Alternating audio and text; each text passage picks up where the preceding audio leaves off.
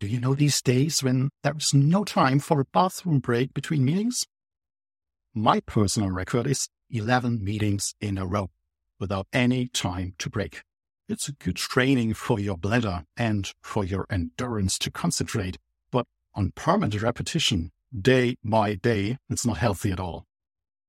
Sometimes you try to block certain time slots, but it seems like fighting windmills. Your calendar fills up with meeting requests on any given day. This back-to-back meeting mania is true for many office workers, independent of working at the office or from home.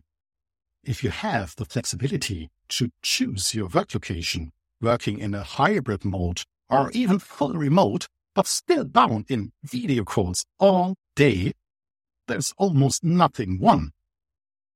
And if you might be so lucky to be allowed for a vacation, let's say a beautiful location near the beach, but you have back-to-back meetings from 8:30 to sunset, I think it might be better not to have the beach waiting for you just around the corner. So something fundamentally must change to gain more flexibility.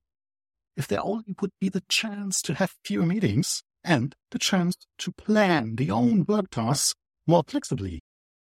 Does this chance exist? Find out in the next episode.